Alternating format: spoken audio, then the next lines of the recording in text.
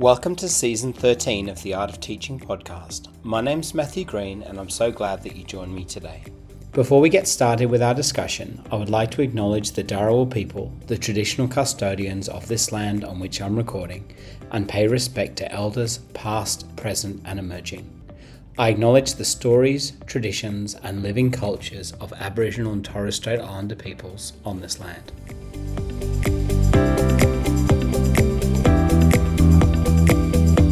Today I have the pleasure of sharing another episode with you.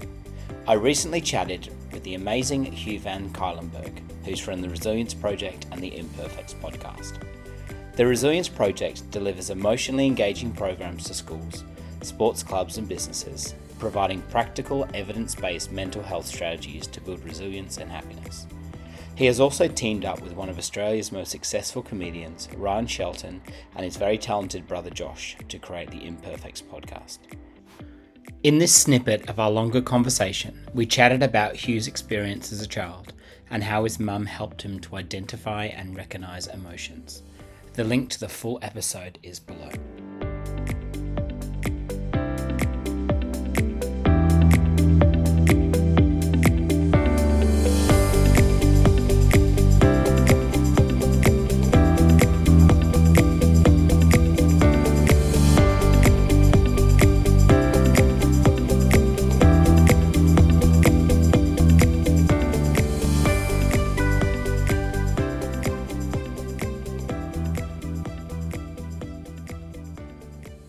Hugh, just let me quote a moment something you said about your mum. It was such a beautiful quote, and it says that mum always validated what I was feeling.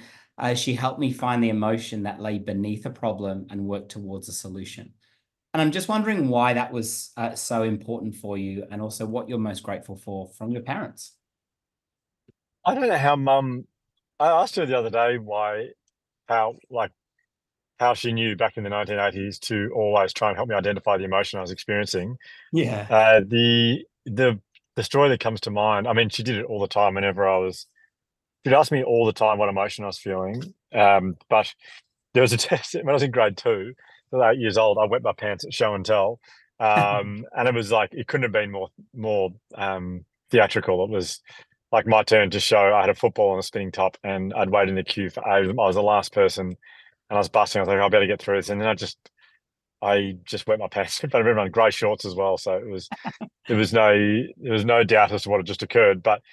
And I ran to the toilets crying, and it felt like I'd sat there for a whole hour. But mum turned up at the school to pick me up and take me home.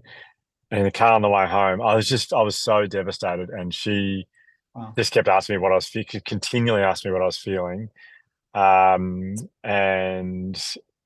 It's funny when you label the emotion. So I guess we're talking about emotional literacy, which emotional literacy I think is one of the most important skills you can teach a child, the ability to label the emotion they're experiencing as they're experiencing it. And I think what's really important is when you help someone identify what the emotion is, in that instance there, you kind of help them work through that emotion rather than getting stuck in it or kind of sort of wallowing it. So for me, it was just embarrassment. And she asked why. And I said, I don't think anyone will want to talk to me tomorrow. I think I'm disgusting. And then we were able to talk that through, that people will like me because I'm a nice person and I'm a kind person. And they might be a bit funny at the start, but after maybe the first class the next day, people will kind of forget about it and keep talking to me, and it might come up. And we just were able to talk through the whole next day in detail what might happen. And I think when you so she's just always instinctively been great at that. She didn't know why she did it, but she's always done it really well. I think the thing I'm most grateful for, I mean, it sounds like a very general comment, but the amount of love in our house was just, I mean, I never doubted how loved I was, or how special I was to mum and dad. And there was nothing ever happened that jeopardized that feeling of, I always felt so secure and so safe in my own house.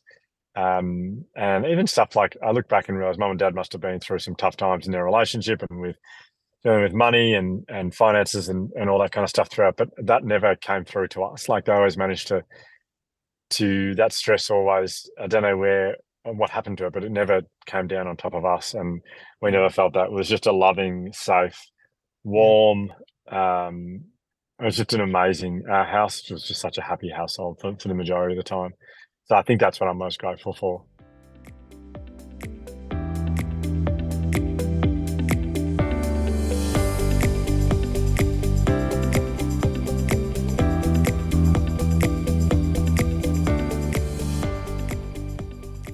Thank you so much for taking the time to listen to the podcast episode today.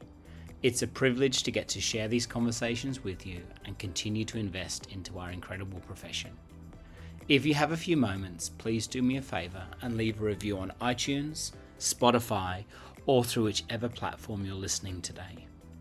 If you wouldn't mind also hitting the subscribe button and sharing it with your networks, it would really help to get the word out to as many educators as possible.